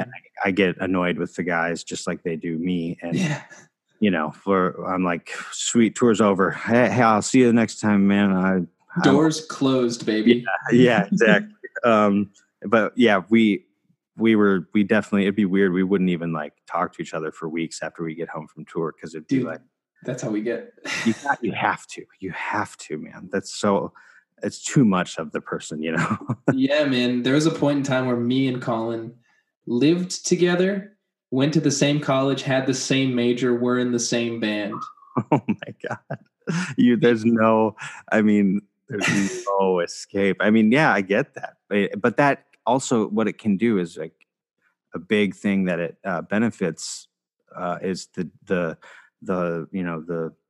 elusive gelling of people as musicians, like, which sometimes is not that easy to the nonverbal communication, right? Yes, the whole like, I know he's gonna like hit this, maybe he's gonna come on the 1 or the 2 here, or he's gonna change to the minor chord here, like I know he's gonna go that way, like that would, it's just, I mean, that's bad examples of it. But no, I hear there's like crazy telepathy between like Colin and Matt as the rhythm section. They like lock in like crazy. Dude, that's cool. I love that stuff. Like, I missed that, but we wrote this record anyway. We wrote the, like, Gestalt technically, and demoed them out. Then I still have it. I bought Home Recording for Dummies. And this was 2009, so they didn't have too many like small interfaces and home studio stuff, but it was becoming a little industry. And yeah, I bought like a Duet, an Apogee Duet, and then we got like a Presonus like for the drums, like a rack unit for the drums. I don't know what inputs it was, and we didn't know anything. So we had this learning curve to learn how to just get this all down, first of all, as well as let's write some good stuff too. Yeah. So we wrote, they gave us a year off. We were like, oh, this is going to be amazing. Like, I mean, we had success, with our last record, and they let us do whatever we wanted. So that we figured that would be the same thing again. And we would turn in every week and a half, we'd turn in about like a batch of songs, and we're super stoked on them. And they were like, okay, yeah, these are good. Let's just see what comes next week. And it's like, okay, well, I was like, okay, well, just listen to them again. I know they're not great sounding, like they sounded like shit, but the song was there, it's a good song. And so they said no to like 18 to, I guess, I don't know, 18 to 20 songs. They let 2 of them go through, a song called Good Graces, Bad Influence, and a song called The Bone. Yeah. And which were both on Formalities, which was released on Warner Brothers, our last one on that label. And so but what happened was they were like, all right, after the year, they were like, how about, Nick, you want to go co-write with these people, these co-writers in LA, and really try to get a pop hit out of them? And I was like, oh my God, I'm like so livid, and I'm so sad. And I'm like, no, like I write with this band, like this is you. And like, dude, that would tear me. It crushed me. And I was like fighting it. And I was fighting to the point of like tears. And like, our manager was like, we just have to do this, or they're going to drop us. Or they're going to shelve, like, you can record whatever. They won't give you the budget, and you're going to shelve it. And I was like, oh my God, in my early 20s, like, this is raw. I can't believe I'm here right now. Mm-hmm. And so I did it. I went to LA, and by that point, out of like some just luck of the draw, I started like kind of taking pills to like cope, with stuff, and that I wasn't prescribed. And so I just like, fuck it. I was so bitter and like a dumb young 20-something year old. And I went into these songwriting sessions with these people, and I just like spat out whatever, and Warner Brothers loved them. And they were like, oh, this is amazing. And I was like, you motherfuckers. And I'm just thinking of all these fans who would have been dying to hear those 18 tracks, I mean, we had hit a stride, and like, didn't need to be like some big band. I just wanted to be like a longevity band, Yeah. like Jimmy or Death Cab, or like, Mhm. like a long time, just good band.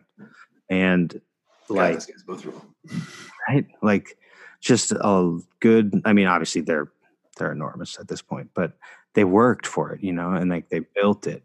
And yeah, so they loved him, and I was like, whatever. And then came the time to like, and the band was also like, the other guys in the band were like, so okay, like they had to put their own spin on, you know the songs that they didn't write, that I would meet the guy. I mean, it was cool because I want to do these things now with songwriting, but I didn't want to co-write for the band. That Right. No, yeah, that's the thing. I'm totally open to the idea of doing this other thing that I was telling you about. I'm Yeah, not open to doing that in Arms Akimbo, you know? that's not what that is.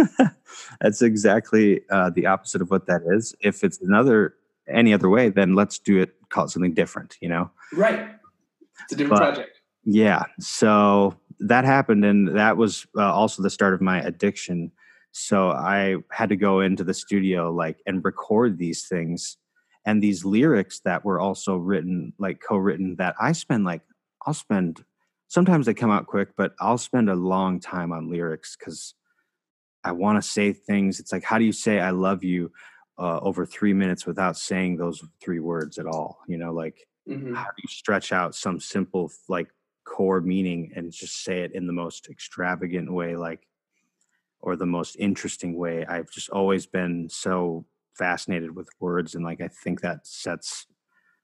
So I'd like to think that sets our songs apart in some ways, or our music apart in some ways, from the from being just a mediocre rock band, which we kind of are. But um, I like the I lyrics. I come for the lyrics. So okay. Oh hell I'm yeah! with you. Well, I like yours too. So there we are, just stroking each other's ego. Just I have this track that I just wrote that I couldn't even tell if I liked it while I was writing it, but I was like, it's coming out, so it's coming out. And it yeah. was like the last line. I Mhm. nailed whatever idea I was trying to get on the last line. And now I'm like, do I go back and rewrite the whole thing? I don't even know how to capture Like, the mood of that. Was it dude, fine? I love that. Well, that's also kind of a bummer, but it might be just how that song. Like, do you feel the previous stuff before that line? I mean, the rest of the song, I guess. Then do you feel it's like doesn't stand up to that line, or does I it hold? have no idea. I think it's not as good, but I really haven't approached it since I felt that way I love that you don't know, because that's where I'm at all the time all the time. now. I'm like, is this? I have no idea. Is this good? Like, I think we suffer from the same complex, the confidence and the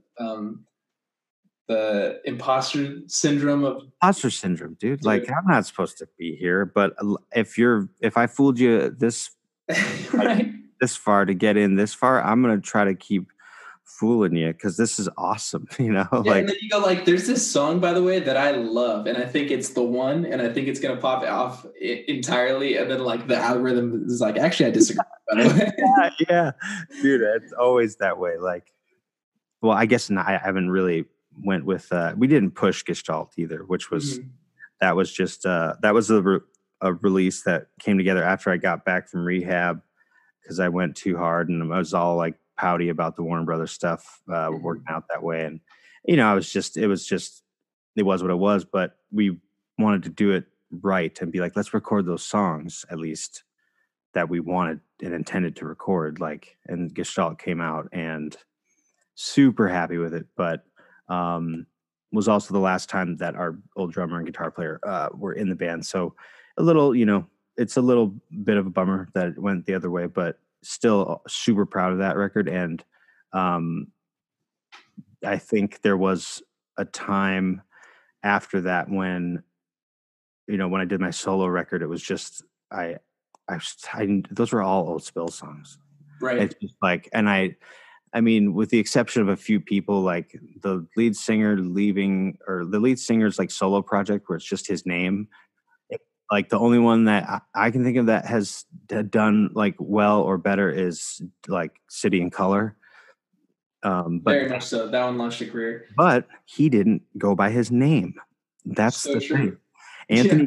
Anthony Green does all right, but like they don't get as like people aren't as emphatic as they are about like the band that you came from. It just is tough to shed that, you It know. usually has to be a huge pivot, I feel. A huge pivot. I can't think of like a big one that worked, you know. Um, Like Stevie Nicks, not really. It's I think like Julian Casablancas does some cool stuff. That's but it's still called the Voids. Like it's still a different band. There's still like guys where it's a different thing.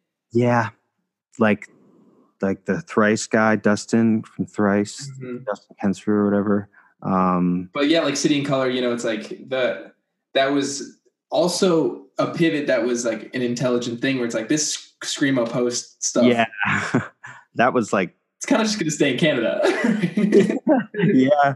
It kind of. I mean, it did. It came to Warped Tour, I suppose. But Yeah. What's your relationship with like emo-ness? How do you feel about the term emo and pop punk and all that stuff?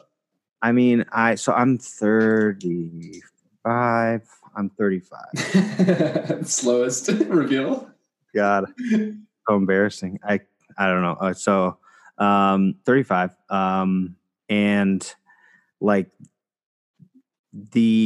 when I was 13, I like went to my first show. It was at like I lived in South Dakota all my life. That's where I was born and raised. And And just to cover it, what brought y'all to Florida? So I live in Orlando now with my wife Sarah. Sarah got a job offer down here, and to open one of the clothing stores. She works for this women's clothing store called Free People, and they're part of like Urban Outfitters and stuff. They opened a store in Anthropologie, right? I got Anthropologie as well. Hell yeah! You know the aesthetic. You got it down. Yeah, dude. Like she got the opportunity to. They offered her the job of opening the Disney Springs location down here in Florida, and she. It was a brand new store, and she is a Disney freak as well. So sick. It was like her dream job, and I'll have you know, like I am a sweaty person by nature. I just have hyperhidrosis. Let's get you in a humid zone, my friend. It does. Yeah, it's like, and she was like, "We're Orlando," and I was like, "Oh my god, the things I would do for this woman," like. I mean, I've grown to enjoy it. The amount of sunshine has really made me notice, like immediately upon moving here, like that's the sun affects my moods. But yeah. So anyway, take me back to emo South Dakota. Yeah, emo South Dakota. Like the first few shows I went to were like these pop punk shows. That I had heard, there's flyers at the local record shop called Ernie November. Mm-hmm. That was the record shop. And you go and you see all the flyers on the door and you're like, what are those? And like, they'd be like VFW halls, Knights of Columbus Hall, or like just an address. And it'd be in someone's garage or someone's basement. And dude, I mean, when I was in high school, like I saw, the coolest thing that happened was during a snow day. The show was still going on at this dude's house. There was this local band, Billy Music. They were touring, and we were like, I knew the lead singer's brother, and I was like, I can't believe your brother's like touring. What is that like? And Nuts. and they were kind of considered emo, I suppose. They would be like I love the first example, like the first person you meet that like does a thing, like yeah. I remember my buddy's band.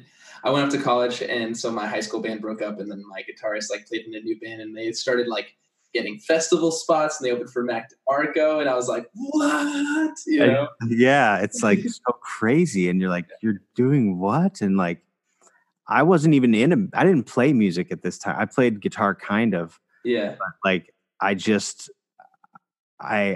had put out, when I was 15, I had put out a solo record. You're never going to find it.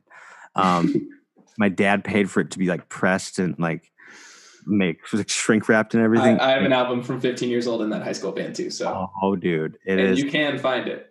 Oh, fuck, dude. It's like, I mean, but that's where we come from, and anyway, like I saw on this snow day, I saw the Buddies band who was touring and came back from tour, but they were on tour with this guy. They're like, yeah, he's like just plays by himself with a guitar, and his voice is like he's like super good. And I was like, just by himself, like what is that? And it was Dashboard, Oh my and God. and it was right before like Swiss Army Romance hadn't even come out yet.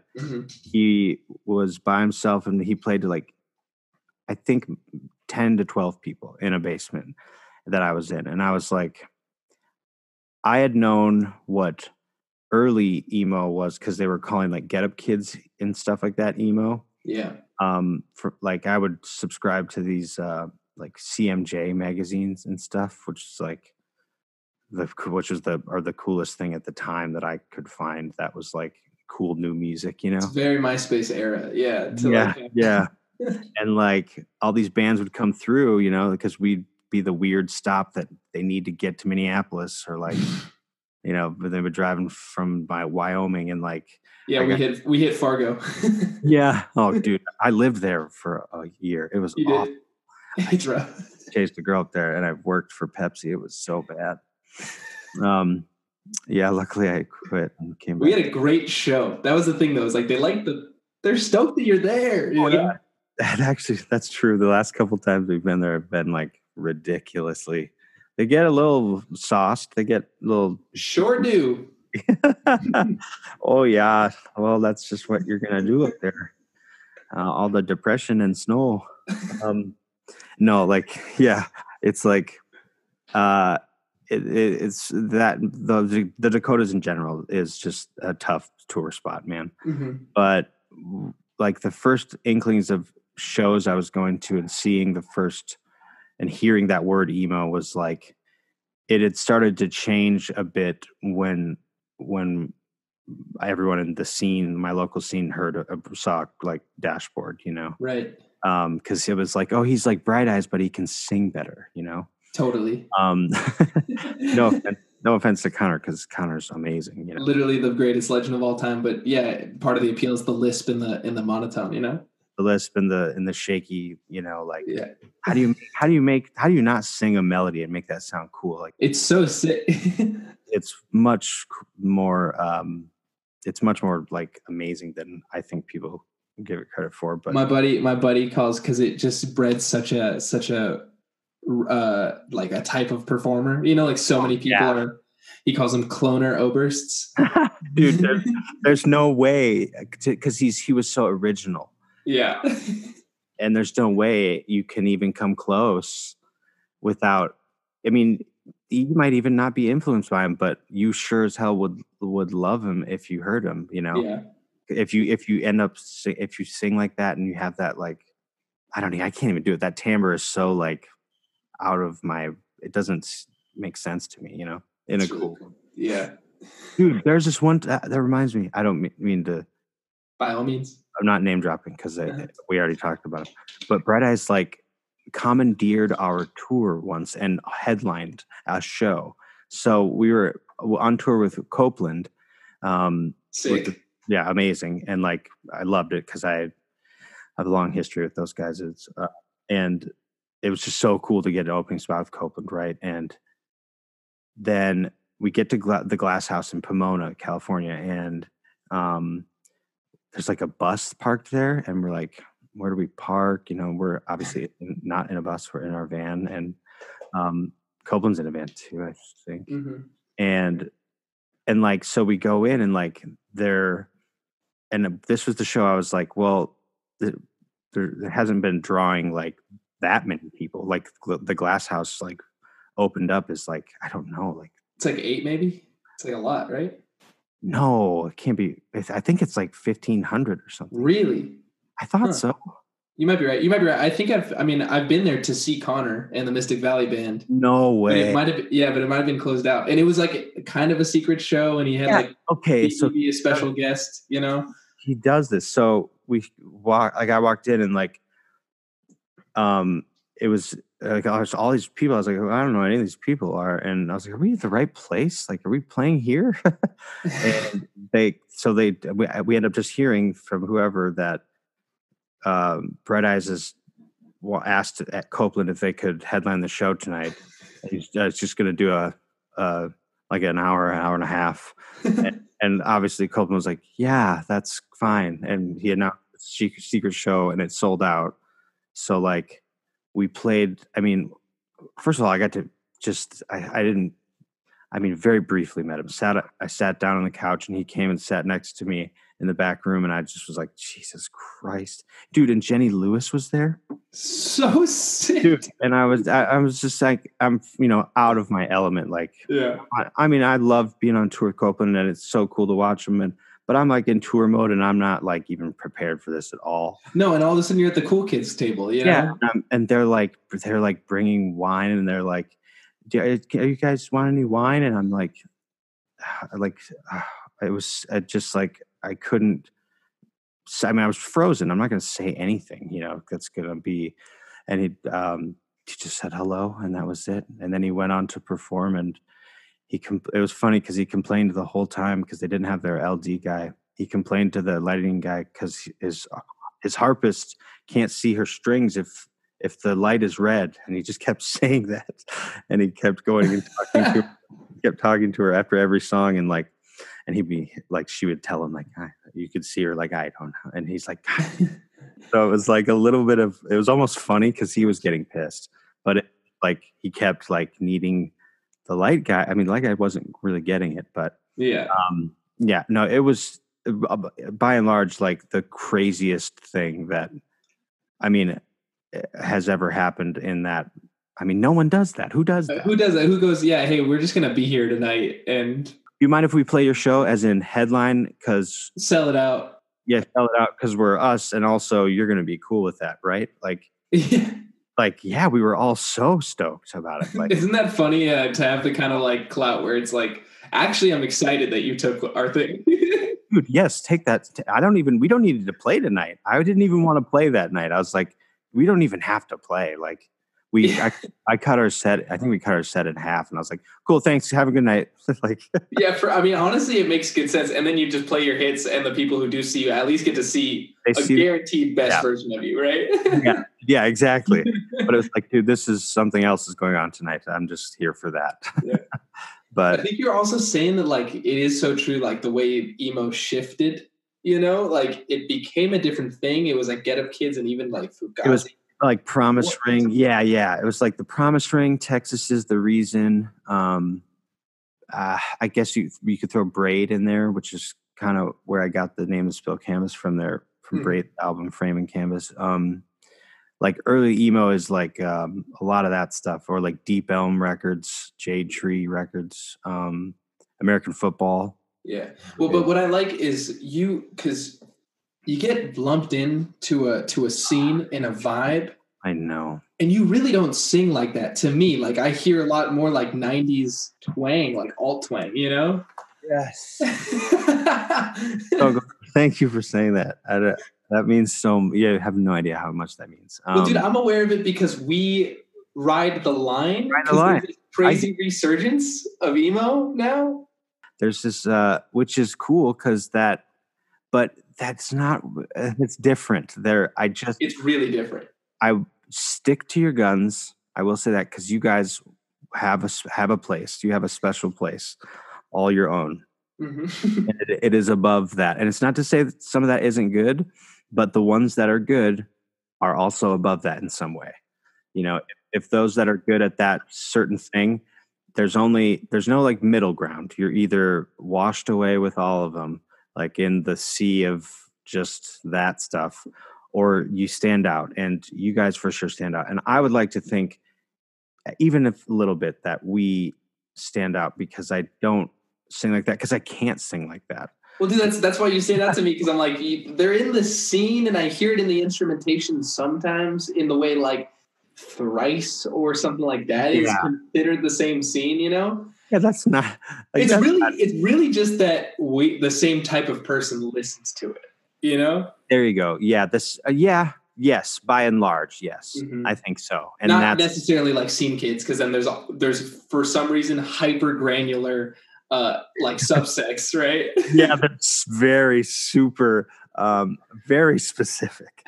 That is funny, and that's just so exhausting to me when it gets to that scene level. It's like there's only going to be 10 of us in this entire state that even know what you're talking about. Yeah, like and also like why can't you call it like rock? You know, what happened to that? Like alternative wasn't different enough. Yeah, exactly. Like, dude, it was funny. I was registering this song, so this song Mercy. I forgot to say we're donating 100% of the proceeds to the. It's on Bandcamp. You want to play Mercy for the second song that you played today? I can't play it on acoustic. Oh, bummer. Okay, no worries. I don't know. I probably could, but so I programmed the bass and the synth and the drums and everything, but it hits like it's really hard to play and sing with because it like I need that like rhythm. False alarm. Then go back to telling me what you. Okay, all right. All the good ways you guys are donating. Oh yeah, we were donating to the Music Cares COVID Relief Fund. Sweet. And like that, Music Cares helped me like when I was going through some rough times, and like they helped me pay for treatments when I was, like it's run by the Grammys, but they have these, certain there's a few, it's like set of standards to qualify, and like it's like for workers of the music industry as well, not just like artists, like people like. There's so many people that can get affected by this, this pandemic, and you don't think about some of those people that were like, yeah, maybe that arena band can't tour, but all that staff on that arena band, like the lighting, the crew, like there's so many people also. Caterers, yeah, exactly. And so Music Cares, like it's exactly what it sounds like, and they're so awesome, and they do their best to take care of those affected by anything, including this pandemic. So we're donating 100% of the proceeds to that. So if you can check it out, it's at thespillcanvas.bandcamp.com. That's my plug for that. Nice. Thanks for plugging that. Honestly, that's it's cool. I was gonna apply to that. I did apply, and I'm waiting on my check. Yeah. Okay. Good. Yeah, you should, dude. Have you not already? I haven't because I have a really bad landlord, and I don't have the lease part of the. Oh shit! The thing I can get the lease, and so I don't know what to do about that. Dude, I'm just gonna send it and let them know. Seriously, like they loosened restrictions since the COVID thing, and and I can give you. You got the packet though. Yeah. Okay. Dude. Yeah. Seriously, do it because that little bit that I think they just blanket gave out a certain amount to everyone, and like that. It's helpful. It's super helpful. But yeah, dude, like that. I don't know that. The genre defining stuff is hard because I was uploading that song Mercy, and they were like, "What genre is it?" And I was like, looking through, and I was like, "Oh my god! Like, look at it."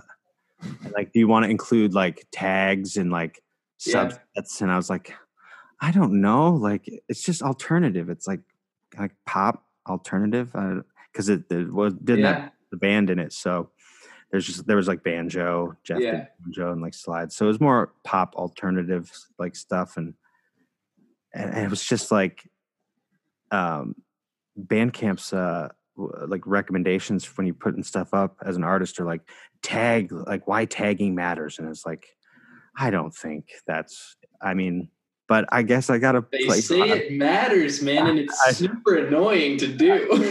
Like I don't believe that some of these things are gonna help. Like get my band in the ears of people that weren't going to listen to it already. One of these days I'll sit through somebody else's podcast where they tell me about how important metadata is, but I'm pushing it off, Until that day, I have a hard time like just accepting it, but I know it works in some aspects. I hate that it's come to that because I was in the industry before that happened. Yeah. And it was like, you got to be good to be. Well, I think what's more frustrating about it is to think that somebody is being heard because they're good at tagging metadata and somebody isn't with a way better song. Like a band that should be, I've felt it and seen it happen recently. And it's so annoying and just like, what the fuck is going on? Yeah, man. And just, I mean, it is always going to be that way, but yeah. I mean, we've got to play the game, dude. I'm so stoked to hear these 2 tracks. Can I send you a couple? Oh, please, I want to hear everything. Can I run you through the lightning round questions I got? Oh my God, that's such a good idea. All right, can you tell me the best show you've ever played? Okay, yes, I know exactly. I don't know when, but it was in Toronto, Canada. It was like 2008, maybe. We played this theater, and can't remember where. I wish I remembered. I know that that doesn't seem like that would be like the best show we ever played there if I didn't remember, but there's so many places. And I haven't really. It's Canada, so it was different because it's not like the U.S. where I know a lot of those venues. Right, same. So it's in Toronto, Canada, and Lenny Kravitz was there the night before, and like this was just a little cool, like made me feel super cool. Fact, he had undersold it by 200 people, and we had sold it out. Like, let's go. It's like, and hearing that right at the beginning of the day when we walked in, it made me so nervous, and I was like, oh God, this place is big. And like, it was when we were pulling a lot of radio numbers and like bigger numbers back then, which was still cool. There were still numbers, that I'll play in front of one person I'm equally as nervous. Sometimes more so. You got to make eye contact so much. Yeah, if the crowd is like real small, ooh, that's rough. And because because then you're like, well, there's no way that all these people, like the odds are they're at least half of them are going to hear me fuck up. Yeah. Versus, like, if there's more people, you just have a better opportunity that, I don't know, that's weird logic, but we whatever. We played, like, I'm so critical on our live performances. I never am happy, but I do have fun, but I'm literally like never happy afterwards. I'm just like, what am I doing? Why am I even doing this? And like, everyone knows how to deal with me now. They're like, yeah, no, I mean, I heard that because you gotta be honest with me, like that you fucking heard that voice crack or like that, guitar flub or like that, maybe if someone else was doing something. And I get so anal about I want to be perfect, and I know we never will be, but I love the 10 minutes after the show, like 15 minutes afterwards, I'm able to like decompress and it settles. And I love it because I want to be better. Why are you doing this if you aren't going to try to be better every time, or if it doesn't give you satisfaction to work at it, Yeah. And like, granted, I'm not some, you think with that attitude I could like shred, but I can't. It's like, it's just, that show in Toronto was like, just popped off, man. I could not believe the energy that was when you're getting that back, and you're like, and the hairs in the back of your neck are standing up, and when they're singing along, and you're like, and you are feeling so in tune with each other, and like, you just are clearly entertaining these people, and you're like, this is what I cannot believe that I'm doing this right now. Well, dude, that's usually my barometer for like how good a show is. So you're making me feel like not perfectionist enough for like not beating myself up. But usually, like, my range is like, if you feel the energy and you feel like people are loving you, like, that's really what determines a great show, right? That's it, man. That's it. Because I personally have played, like, I've had a poor performance on my end where the crowd was like off the hook, mm-hmm. and they didn't either notice or care that I loved certain things, or straight up like I've forgotten lyrics and just stopped and like started like laughing and then said into the mic, like, as we're still playing the song, like, I'm like, I don't remember the words right now. Can you help me? And like, I do know. And I feel so stupid. And like, but everyone, the band's like, dude, people love that shit. And I'm like, they do. It's weirdly endearing. But that's the thing. I fucking hate it. Because it's like, I'm up there so it's so out of my personality type to want to do that and be in front of people. But so I have to wear this mask of confidence and like whatever. Mhm. But that mask is like unhealthy if I, that's where all of my ego lies, is in this mask that I only wear when I'm playing music in front of someone. Yeah. So that, it's like, yeah. So that show, I, if this is supposed to be lightning round, I mean, fat chance. No, no. Just in that I repeat these questions. But I like that, and I also really like the Bright Eyes story. So I'm gonna let the worst show question slip because I usually ask that one too. But I like the Bright Eyes one. Yeah, those are. Yeah. Can you tell me the biggest? So it'll be like just the biggest lesson you learned about each of these things. So what's the biggest lesson you've learned about touring? That, I mean, when I began touring, it was exactly what I wanted it to be, which was just like being able to play like house shows or like VFW hall shows to like new fans that might. I just wanted to play my music in front of people that hadn't heard me at the coffee house every weekend, when I was in South Dakota. So wait, say the question again. Just what's the biggest lesson you learned about biggest touring? lesson? Jesus Christ. The biggest lesson I've learned is I tried to talk my answer out of myself. You want to try a different one? Maybe it'll feel better. No. I don't know. I think it's because I don't know. Biggest lesson is like, I think it's gratitude and like gratitude and like acceptance.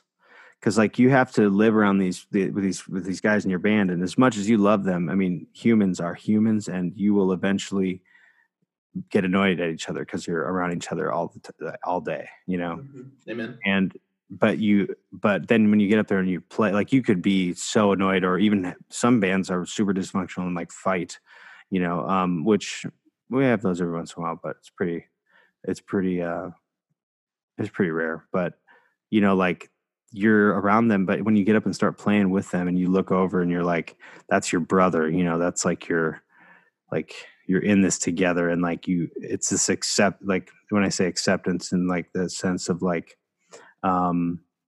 accepting people for who they are and loving them, and for who they are, because not because you get tested to that degree, but because that's the reason you're out there, is because you're not going to be out there by yourself, No, and also acceptance sounds like such a mentality that you probably get from like recovery too, right? Yeah, I think that's a huge part of it too. And like also accepting people's compliments. I have to just. That's hard. It's been so long that I've been like having to deal with that. I know that sounds really cocky. You know what I mean? No. I know exactly what you mean, because people continue to tell you a thing and you're like, but I'm a fraud. And I'm like, but I totally, and like, I wrote that song, sure. But like, I'm not that, but I'm not that though. Like, no. That's why I wrote that song. It's because. And then you think about the people you look up to and listen to, and you're like, but they're that thing. It's like, they feel the same way. I'm different. Like, I'm not real. But those guys are like, it's so true. What about biggest lesson you learned about writing? Biggest lesson I learned about writing is that environment does play a bigger part than I typically have, and like pattern based, like as far as like my past patterns than I have been used to. But environment is kind of everything. Like I'm not one of the, I guess for me personally, I'm not one of those writers that can just like get in and just be like, cool, boom, like there it is, there's the song, like it has to be a good environment, because my writing brain is so obsessive and meticulous, and like needs to, I can vibe out on something, but since I don't smoke weed anymore, which has been a long time now, vibing out on something is a little more it's not it's almost like exhausting for me to like write in a really a cathartic way, because I have to try every I have to go down every little pathway that my mind illuminates. Like, How's the writing going with this whole quarantine for you? Because I know I'm having trouble, and it was really exhausting, and like yeah, I like popped a valve and was able to write a bunch of songs recently. And okay, I was like feeling too lazy until then to even do anything. And now that I'm doing it, I don't really have a semblance of like how good it is, but I'm happy that it's just even happening, you know? that's crazy. That's dead on. That's pretty much exactly how I felt. The first couple weeks that Sarah was home, like, um, we watched, like I said, you have to watch all the Marvel movies. Like, I did that this year and there was no quarantine. I get it. That's the other thing. This quarantine is like, oh, I kind of would be doing this already. Right. You said you're agoraphobic to some degree. Like that'll do it. Right. And like my friends are the guys in the band, and like that's about it. So like I'm, it's and that's just how this is how I am. But no, the we watched. She was like reluctant, so we started with first Iron Man and like Mm-hmm. up through the Avengers, all that stuff, and we did that, and then we started. The whole deal was I'd start watching Lost. I never watched Lost because I didn't want to get caught up in all the Lost hype, and I'm also a hype avoider. I'm a hype avoider. Sometimes it's fun to miss a phenomenon. I prefer it that way because I don't know why, but initially when something's popular and I hear about it, I'm like, I don't want to hear it. I don't want to listen. Or like, I'm not watching Tiger King. I'm just not doing it. okay, so I was one of those that stumbled upon Tiger King like fresh, just knew it was like maybe came out the day of next day. So I was like, look at this thing, and I watched the trailer. I was like, look at this, and me and Sarah were like, okay, we're watching this. But if I hadn't watched it even a week in, I'd be like, I'm not watching that. Yeah, that's where I'm at. I can't do it. There's something in my head that's like, if a buddy tells me to like, or like if any of the guys in the band say you should listen to this, I'll like it. I won't listen to it for like 2 days. I'll still listen to it. Right. I'm like, no. Or like Evan, our guitar player, loves Phoebe Bridgers, and he's like obsessed with her and like thinks she's so pretty and like loves her. And I'm like, he's like, yeah, have you heard that? And I'm like, no, I'm not. I don't want to. I'm not going now. And then the other day, I listened to one of the songs off her new record. Kyoto. Yeah. No, it's the other one. There's another one just came out. Yes. And I was like, oh God, this is so. And I was like, okay, now I'm ready I'm going to get it at my pace. It's so funny, dude. We're so guilty of doing that. Me and Chris both do that in really different ways. I haven't seen Game of Thrones. I won't watch Tiger King. I'm going to miss a bunch of phenomenons and I'm fine with it. And maybe I'll get to it later and people will be mad that it took me so long. But he is into albums from 2018. And next year he'll be into the albums that we all liked in 2019. And that's just how it's going to go. Oh, that's it, huh? I mean, that's funny. That's funny though. It's fun. I need to be into the newest of the artists. Like, if you know what I mean, I'm a big like new music. Like, I love listening to the old, and I have my favorite albums of like all different genres. But I'm just always like, I'm so thirsty because I want the most current snapshot of them. Yeah, well, Release Radar is like one of the best systems for it, even though a lot of time I'm tired of getting remixes and stuff like that. But like, the Release Radar, it's a Spotify thing, but you're an Apple Music guy, right? Yeah, I don't see, that's the other thing too, is knowing that, so we distributed, so I uploaded that Track Mercy to AWOL, the distribution company. Yeah, we've been on AWOL before. So and like, they have a lot of like stuff there that you can like learn, and like about doing it yourself. And I know there's other places to look and to like know this, to like do it yourself well. But like they what was the point of me saying this again? New releases. Oh, they had like new releases. Like they were like saying, yeah, like just give a 4 week, like Buffer before buffer. releasing. And I was like, why? Like, it's just one song. And then I mean, like, it's just like, I've never done, We're literally going through that right now, of course. Yeah. yeah, right. Okay. And it's just so like, it's just interesting. Like, cause it's not like, it's not hard, but it's so, I don't want to fuck it up. So I'm like Mm-hmm. very tedious and like, so okay. And like, and then what is the best, plan of action if I'm doing this independently? And yeah, there's just a lot of that. I had a point in there that just went away. So, it's the new music. Yeah. It's like, no, it's not there. It's okay. We want to know the artist's most recent stuff. That's good. That's it, dude. Yeah. That's it. What's the biggest is the last one I got for you? Biggest lesson you learned about love? About love. Oh my. Love to me is easy, but I want it. I need it to be challenging. Me and Sarah, like Sarah and I never thought I'd get married, like ever. And like, that's what I think of when I think of love, is like her. Like, obviously I love the music I create, but I'm already in my head enough, and I don't need to like have some kind of like love. I mean, it's hard. I have to learn to love myself. I guess that's a big thing that I have talked with my therapist about for the last couple of years. And yeah, and it's like, if I could do that, would have been already been doing it by now.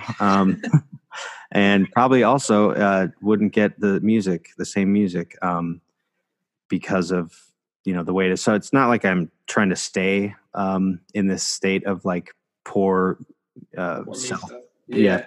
Poor me stuff. But I also, I have to just like be realistic that I'm just never going to like believe and like accept certain, confidences. But that doesn't mean I can't, understand them. And what Sarah's like love, like, then comes in and like, it's like, this girl is like so far out of my league. And like, it's not just a like physical thing. She's like a person. She's like, like very much like out of my depth of quality of human being. And she has seen this marriage through like everything that I could ever throw at her. Like my worst, dude, like being, I mean, she helped me to, get seen, to get diagnosed with this. Cause I was just like, no, this is just my personality type. Like, I have a little panic disorder, but I don't have depression, which I actually don't, it's not,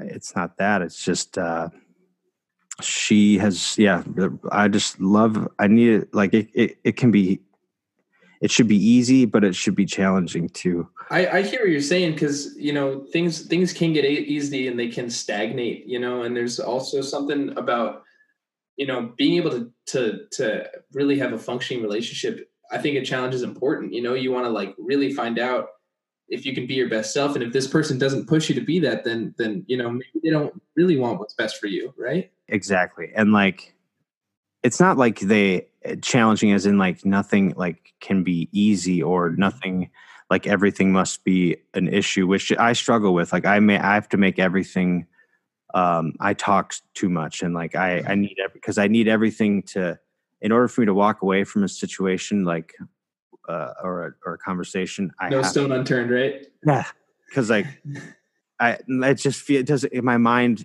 My mind is so obsessive. Like, well, if we're doing this, we might as well just let's make cover everything. And it's like, dude, just stop, just make the point and like move on, And it's really hard for me to do that in a marriage. And she struggles dealing with my struggles, and that the fact that she's still here after like coming up on 5 years. Congrats, man. Dude, it's crazy. Like, that makes no sense. I still just like, there's a part of me that's like, you just like, what are you doing? Like, I love that. I love you, and I love that you're here, but do you just have like awful taste in people, or like, what are you still doing here? Well, I think you're being extra hard on yourself, man. You're nuts. Hey, this has been the best. Dude, I appreciate you letting me, you actually corral me pretty good for as far as like dude, I did one of these podcasts the other day, and poor dude, he just started doing it. I couldn't help myself. And it was just silent. I mean, dude, our third episode of our band's podcast, which is the Spill Canvas, has a podcast called The Part of the Hive Podcast. I should have asked you about that. I'm not helpful with the plugs. I'll do the plugs and the intros. I'm not either. I don't care at all. But since we're on the topic and we're doing one, the third episode, I wanted to go deep into like this movie I watched called Close Encounters of the Fifth Kind, which is about like vectoring. It's about vectoring aliens to your location and using your consciousness and to elevate your consciousness through meditation and like to remote view almost them using their ships, which are controlled with like, dude, it's like, I can't explain this movie. And I thought I had a grasp of it like on the fly, and the fucking dudes in the band, like I just sounded like an absolute nutcase, like trying to explain it to them. And they were like silent afterwards. And so, I mean, they were like, in other news, they were like, Evan was wearing a t-shirt that had like an alien on it. And he's like, I wore this for you today, dude. Look, here's an alien. I'm like, I'm not crazy. Like, go watch this movie and just like feel what I'm saying. But like, no, the thing is, you're very natural to it, man. It was. Oh, thanks, dude. It was a pleasant, surprise too. But I'm also kind of nervous because I'm a fan. So, dude, but I mean, that's absurd to me, and I really appreciate it. You've been saying nothing but nice, flattering things, and we really don't know each other all that well. But I really love talking to you, man. It's been a delight just even talking as much as we have. It's been an honor. Thank you for letting me talk over you, man. Thanks for coming, dude. I really appreciate it. Much love. Thank you for having me. Please enjoy Mercy by the Spill Canvas. You can find it on Bandcamp, where all the proceeds will go to the Music Cares COVID Relief Fund.